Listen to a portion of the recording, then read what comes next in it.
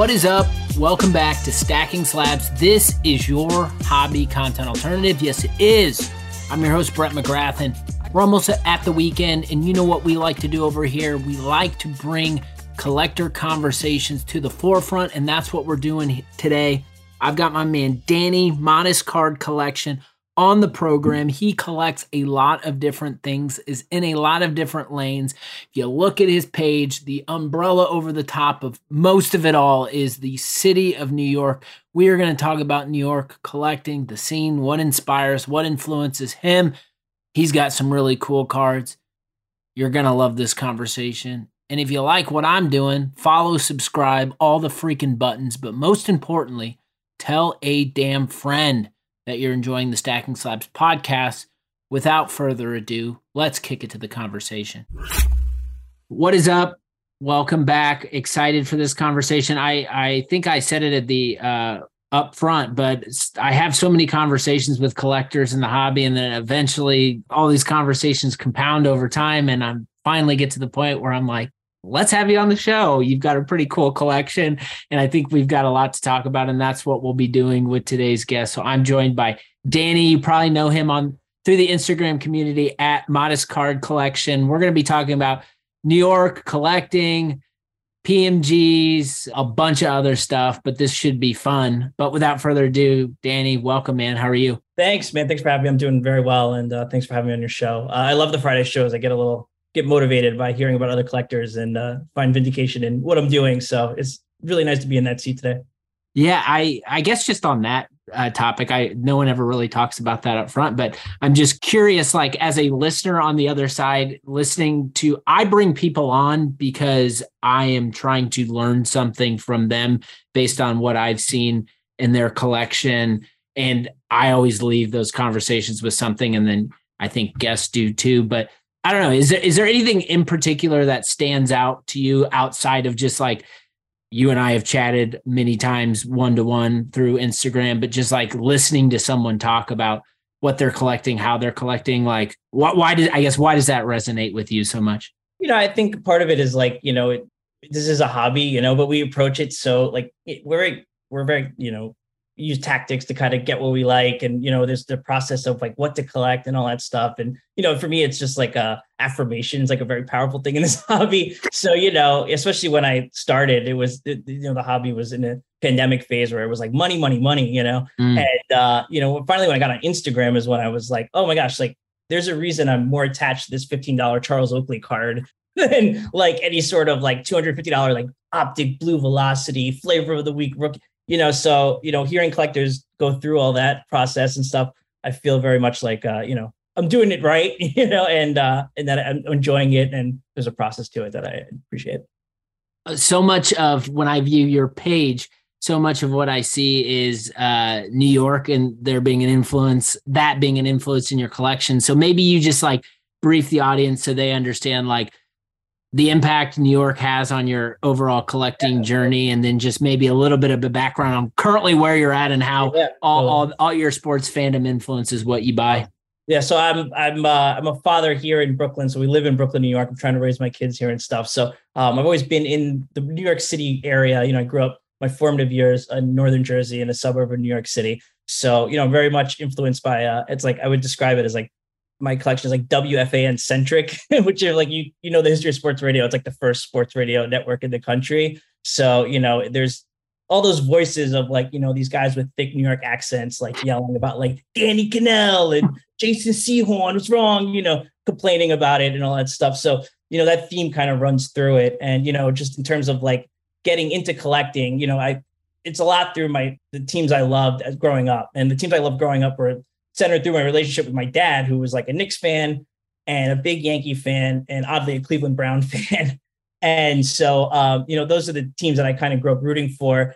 And, at a young age, my father passed away when I was 13 in 1996. So, when I found the box of cards that from my childhood that kind of propelled me back into collecting, it was like, I was just like, oh my gosh, he financed all these things, like he treated me to like these cards and these great moments from when I was a child I remembered. And so much of those cards that were penny sleeved were either you were good in Tecmo Super Bowl or you were a Nick Ranger giant Yankee, not too many Mets, but so that's kind of like was the springboard into collecting and kind of theme I run through. But it's also funny because I was like penny sleeving these players of significance I personally liked. And it's just like cyclical how, 30 years later, I'm still treating the player PCs, the way I would treat like them when I was 9 years old, right? Still have like a special Zion case for like, Eli Manning or Warren Moon or Charles Oakley or Bernie Williams. So still trying to collect in that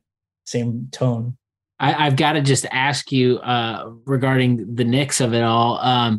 So I was growing up, I was sitting on the other side of the Pacers-Knicks rivalry, and it hasn't been brought up on this podcast in a while, but I think anyone who's a Pacers or anyone who's a Knicks fan, like there was something very, very special about, the Starks and the Reggie and the Oakley and the Smiths and the Davises. And it just, I don't know, like to me, and maybe this is me just sounding old, but to me, they don't make sports rivalries like they do anymore because that one, the teams hated each other. Each team had their moments in that rivalry, but maybe like share some perspective on kind of like that rivalry and what it meant to you. It meant the world to me. I mean, it was honestly like the first times I realized life wasn't fair, and like I still hate the Pacers. And I'm going to say a very unpopular hobby thing here. I hate Michael Jordan. I hate him. I still hate him. I don't forgive him. He's not a nice guy in general. Everyone loves him. But it's like the biggest like sports like annoyance I have is when I turn on a Knicks game and they're home in their alternative jerseys with the Jumpman logo on the basketball jersey. I'm like, can we just not? We're going to retire his number here too. So, those formative years got you into the fanship, got the juices flowing. And, as a Knicks fan, I mean, it's like the past is all you kind of have, you know what I mean? Like from a collector standpoint, there's so many great Knicks collectors out there in the community, but like, I have a tough time, like finding any Knicks to collect over the last 20 years. I mean, they often remind me of disappointment. It's like a bad contract, a bad trade, giving up on someone too soon. It's hard to figure out, like, I can't remember if there's any Knick that's been on the team for more than like 3 or 4 years, they've been so transactional. So, that rivalry it still stings that the Knicks couldn't get one. I still kind of grieving through that as well. Even when the Knicks come to town still, and I go to the game, all I can think about is just like the animosity of that rivalry. And still, like if someone says like, who's your least favorite team in the NBA? It might not be at the very bottom now, but the Knicks are always close to it. And it's not because of anything new. It's because of those early days. Yeah, of course. Right. I feel the same way about the Pacers and the Bulls. I still have a lot of animosity towards them, but that was a different era in sports where the guys like legitimately didn't like each other at all. It seemed like, so it's simpler times, I guess. Well, maybe you and I we can extend an olive branch because I am certainly not a Bulls fan and they might be at the bottom of my list. I'll never forget. I went to school in New England, and I was all my friends were Red Sox fans, and I was a Yankee fan. I remember going to a Yankee Stadium game with one of them, and things got really heated. And one of my friends was like, "Listen, I have something we can all agree on. We all hate the Braves." And we're like, "Yeah." I was like, that was very good, like negotiation tactics there, So. You need it. I want to talk about your handle because Modest Card Collection, I think, is a clever name. But then I was checking your bio before we got on, and you have once was a Modest Card Collection. I would love to know, like, I'm assuming that's based on maybe the evolution you've taken in the hobby, and now you might be buying bigger cards than you thought you were, a couple of years ago. But share some perspective there. Exactly. I mean, I mentioned it when I got in, but really getting on Instagram with strictly a hobby account was like a very big moment, a seminal moment in terms of collecting. And when I signed up for Instagram, it was like, I was basically collecting for a year without communicating with anyone, just using like eBay comps and like all sorts of stuff. So when I got on, I would think I was comparing what was my Modest card collection to like what whales have and like the biggest sales, the biggest transactions. And then, you're getting jammed with a lot of like bad actors on YouTube talking about, buying low and selling high and all that sort of stuff. So I think from that standpoint, when I came in, I was just like, let me just give it a title that's like, listen, if you're going to follow me, you're not going to see, it's like, at that point, I probably had like most expensive card I had was like $150, $200, So kind of, as I've evolved and grown as a collector and become more comfortable spending money in the hobby, obviously I wanted to put a little caveat on there because, I don't want anyone to look at it and be like, what is this guy, delusional or, that sort of thing, is because I definitely have some cards that, cost a little more money than I originally thought I would ever spend in the hobby. So.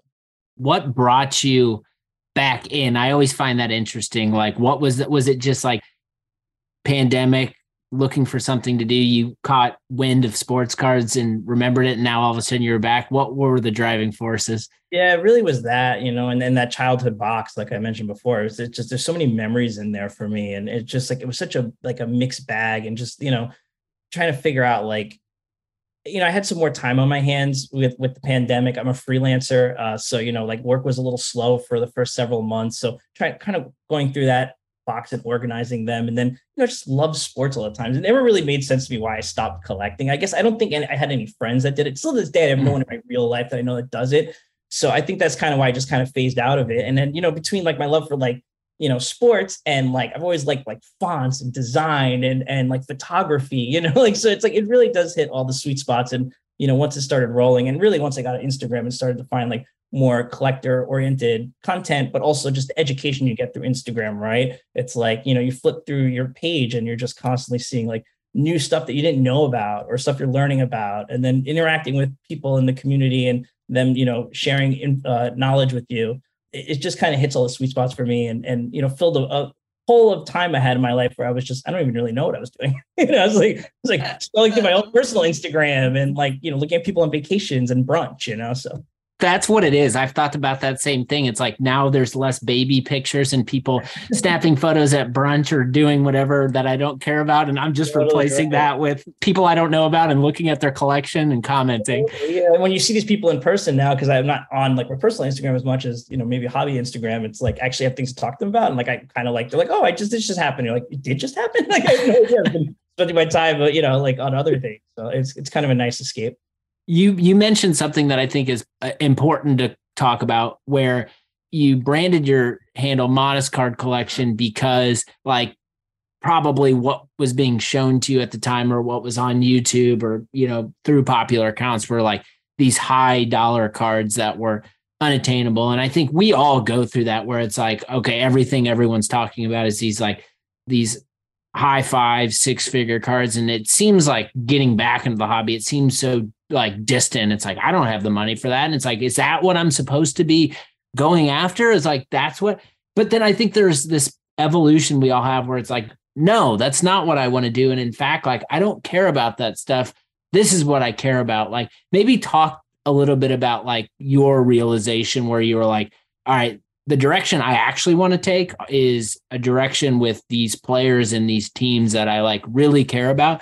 And it's the design, it's the font, it's those things that like get me sucked in and get me to stay. Like when was it for you in your journey that you reached that moment where you are kind of like building out a collection that you're deeply happy about?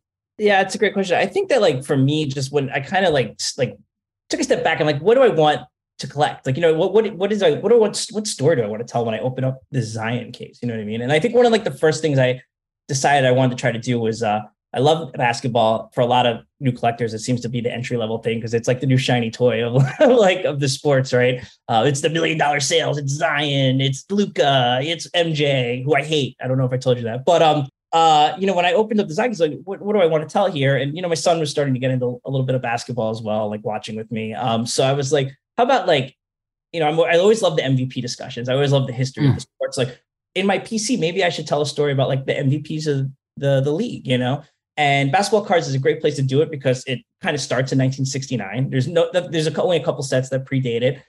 And so I sought out a card for every MVP season. So in 74, 75, Bob McAdoo was the MVP of the NBA. So I have a 74 Topps Bob McAdoo, 1978, 79, Moses Malone. I have a 78 Moses and so on and so on and so on.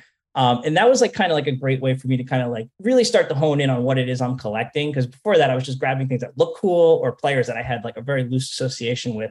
But this gave me the excuse to kind of like collect like not just a wide range of years, like vintage into modern, but also like a little bit of players that maybe I wouldn't pick up. Like I have 2 Steph Curry cards. I would never own 2 Steph Curry cards unless there was a reason to to get it. So when I started to fill that out, it was kind of an influence for me to like, wow, this feels really nice. As I like, when I open this out or like I lay out the cards or I flip through them, I kind of have a story here that I'm telling, and so I think that was kind of like the best like way for me to get into it. And it also was a set that like I built out on my rules. Like I came with it, right? Like I was like, I want it to cost this much. I want it to be this way. I've gone backwards to go forward a couple times. Like I bought a couple cards that were a little too high end for me to feeling comfortable and like worrying about the price of them, like each sale. So like I've sold those cards, brought in another card, and the thing with it keeps evolving too, which is kind of nice. It's like it's never quite done with the ultra modern players. So, I'm always looking to upgrade like a 2010 Derrick Rose card or something like that. So there's always something to kind of look for and work with.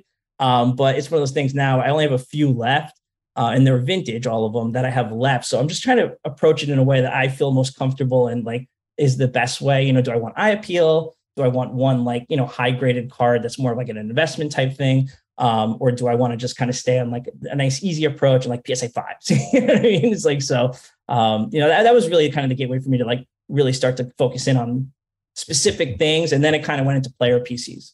The setting of the rules for yourself, I think I love how you called it out. And it's such a, I don't know, when you start to set rules and you have these like mini collections, like NBA MVPs for you, you begin to like the decisions you make are decisions that only like you as a collector would make because you're trying to build and navigate this set that is unique to you. I mean, sure, there might be other people doing it, but like in the moment, like, it's like a journey that you're on to try to fill all these spots.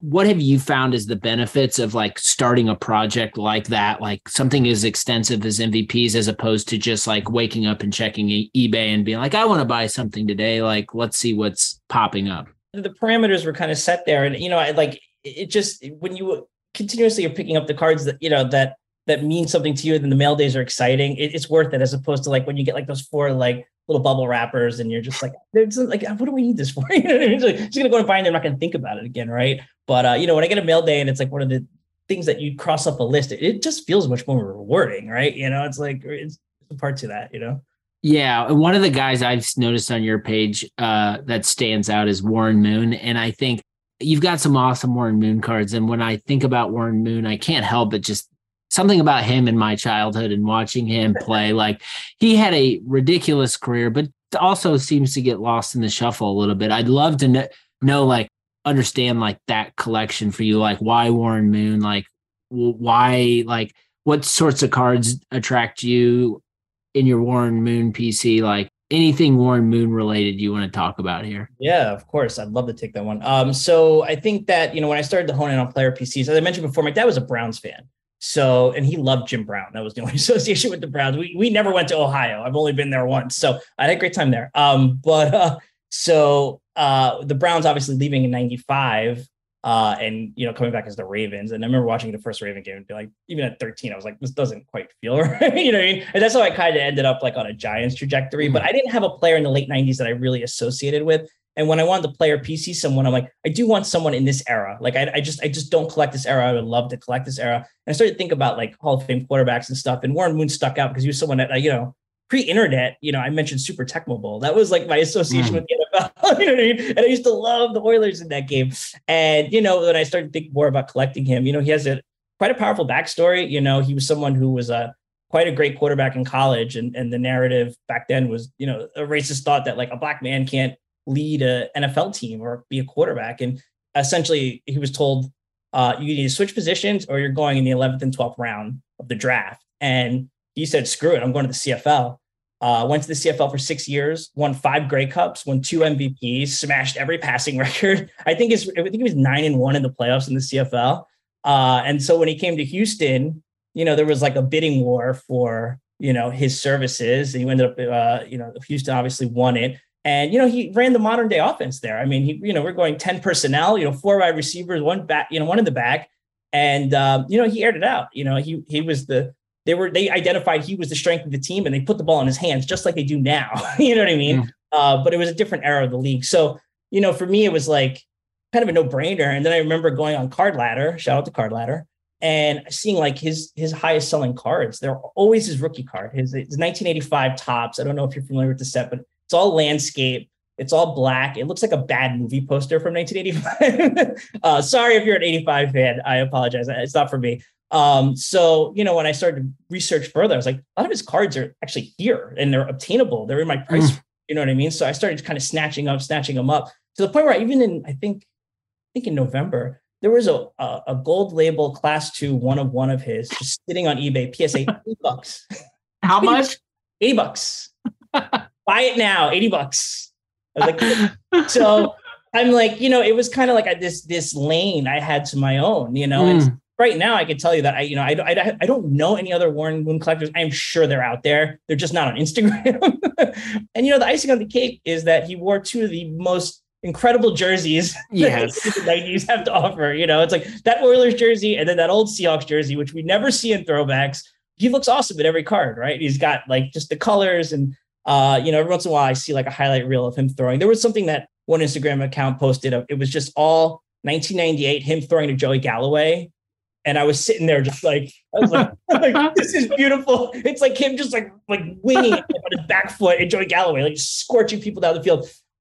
So, it was like a perfect player for me to collect. And, fortunately for me, it's an avenue I've kind of had to myself. And also it was a great education in late 90s football, and I've gotten fortunate enough to meet a lot of guys on Instagram that have collected that for many years and really insightful on like how much stuff is out there in the Pacific world and in the score world, Crown Royal, Revolution, all this stuff that, I didn't even know existed. And now I have an excuse to collect that stuff. So the collecting when no one is around is a fun area to be in, because like that gold label card, you're just like, I'm sure if you saw it and it said like $350, $400, you'd still be like, this is probably too cheap. At least I would. Yeah, I was like checking the label and stuff. I'm like, is this legitimate? It can't be right. Registry like $80 for a 1-of-1. I mean, honestly, you go online right now, and it's like $350 for like a 1-of-1 of like, I don't know, Antoine Smith or guys that you just like pick out of a hat, So I was very excited by that.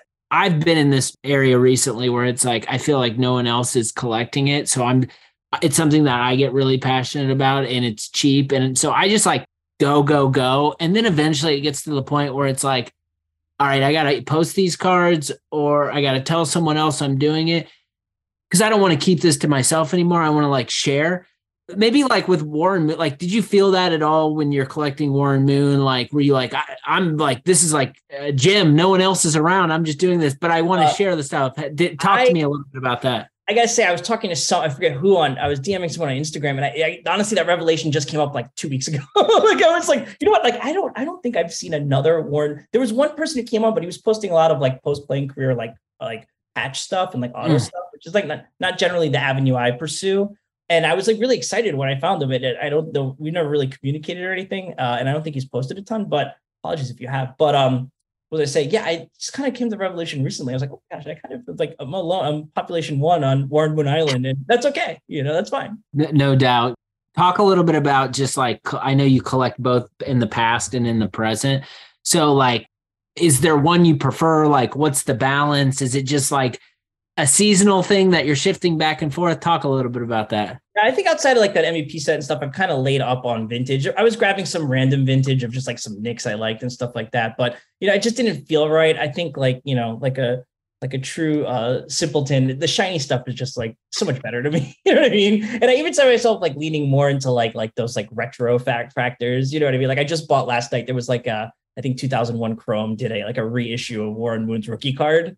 And I'm like, this is as close as I probably want to get to his rookie card because, some of the other ones I'm like, but with that said, I mean, I of course appreciate the vintage and the education that goes behind that. But there's something about collecting vintage too. It's like, I don't know a ton about it, but like, for instance, on my MVP thing, I'm trying to find an 87 Fleer Jordan.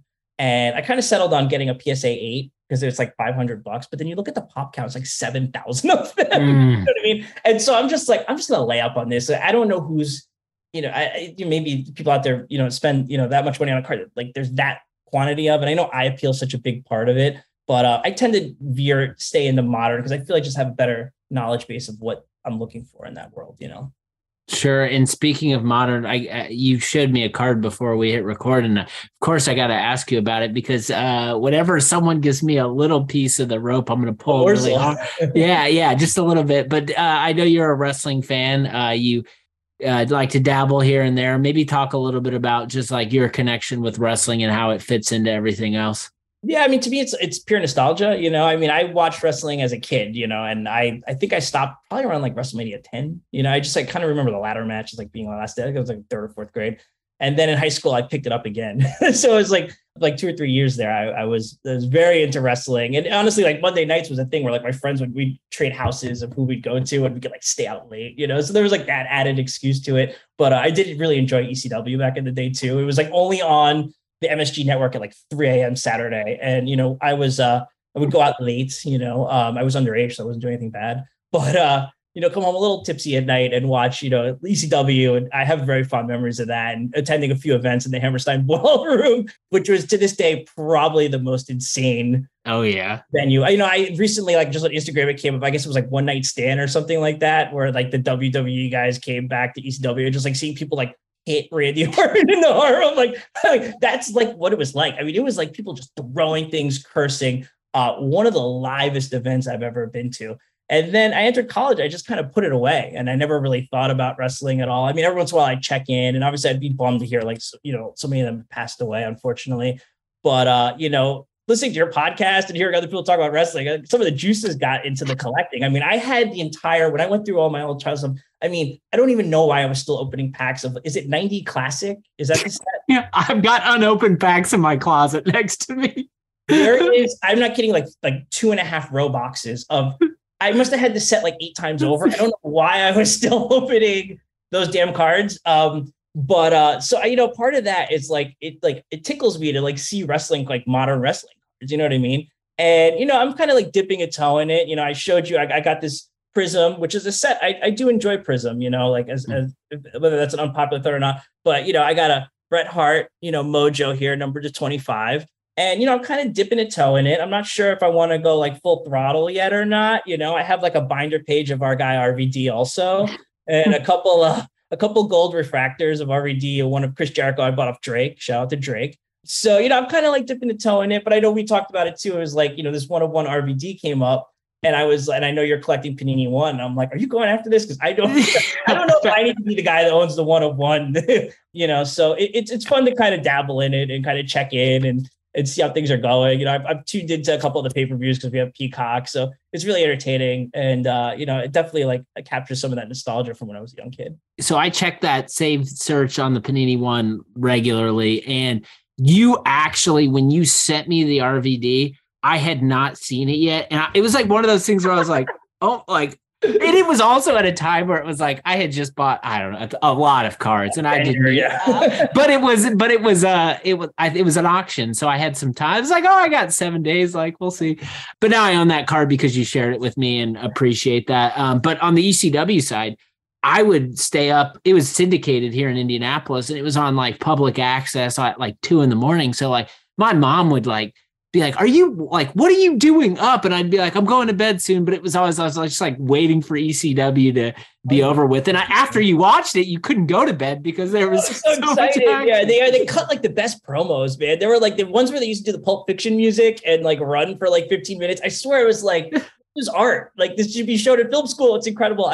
The fact that learning that like Joey Styles and Paul Heyman were like shooting those in like Paul Heyman's parents' basement is like makes it even more precious. Yeah, Joey Styles. I mean, I didn't realize I saw some highlights. He crossed over to WWE announcing for a while, and I'm like, that voice is just like just reverberates so many fun memories of just being a viewer of it. 100%. Well, I asked you I wanted to know maybe a little bit of kind of some of your favorite cards in your PC.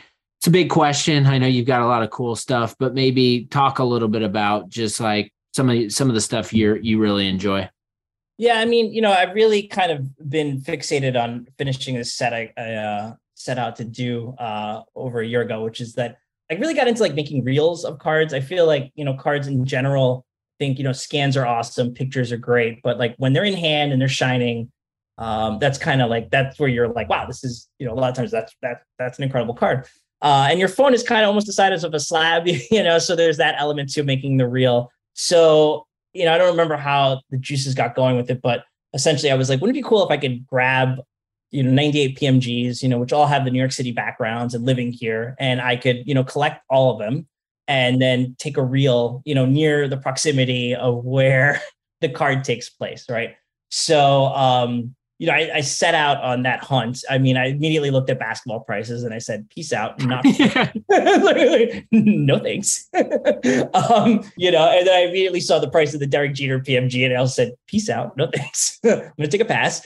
Unless someone out there wants to sell it at 5% comp, I'm your guy. Just let me know. But so I started to kind of gather them and then collect them. And then I head out and get the real. So some of those cards like hold some significance to me because it's 1998, I was 15 years old, it's like the names, you kind of needed to be a sports fanatic or a local to kind of remember Chris Callaway or like Charles Way or like these guys that like probably don't resonate much with, unless you were a big fan of sports or locally. And then, some of those cards in that set, they do mean a lot to me, additionally, some of the, I have like a few Bernie Williams cards. Like Bernie was one of my favorite players growing up. I kind of always liked never like the best player or the most popular player. I always like the second or third, and Bernie to me was just like a player that I just immediately, I associated with like so much of just like the way he played the game. He always did it right. He was never me, never spoke, he's Puerto Rican, which my mom is Puerto Rican. The town he's from is very close to where my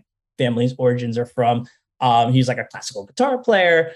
So I own a one of him, a Flair Showcase Row Zero 1 of 1 that someone was nice enough to meet up with me and sell it to me at a fair price. And that was really one of the big cards of the Bernie PC that I hold very dear. And when I closed out that transaction, the guy said to me, he was like, I'm glad I'm selling this to a collector. It was the first time I ever really was like, oh gosh, I guess, that's what I never really kind of thought about that. The narrative that we talk about so much on social media, wasn't that present to me. And it meant a lot when he said that. So, it's a card I hold near and dear. How many total Giants PMGs from 98 are there? And how many do you have? So there's 19 between Giants, Jets, Yankees, and Mets that show the New York City background. I'm missing 5, and one of them's Jeter. So again, I'm missing 4. So I think the last public sale for the Jeter was like $40,000 or something like that. So I'm good. I'm going to pass on that one. I'll just settle for a base Derek Jeter, or, I'll start digging into a garbage can and hope it's there somewhere in someone's old PC. But yeah, so I only have 4 left, and I've located owners of them. The ones I've spoken to don't want to sell, which I totally respect. You know what I mean? And I don't want to be too much of a nag ever, but I know I've missed out on these cards in the past because I wasn't too much of a nag. So, you got to walk that line. Definitely. You do have to walk that line. Maybe we close out. Came back during the pandemic. I think a lot of people that listen to the show came back and started collecting during the pandemic.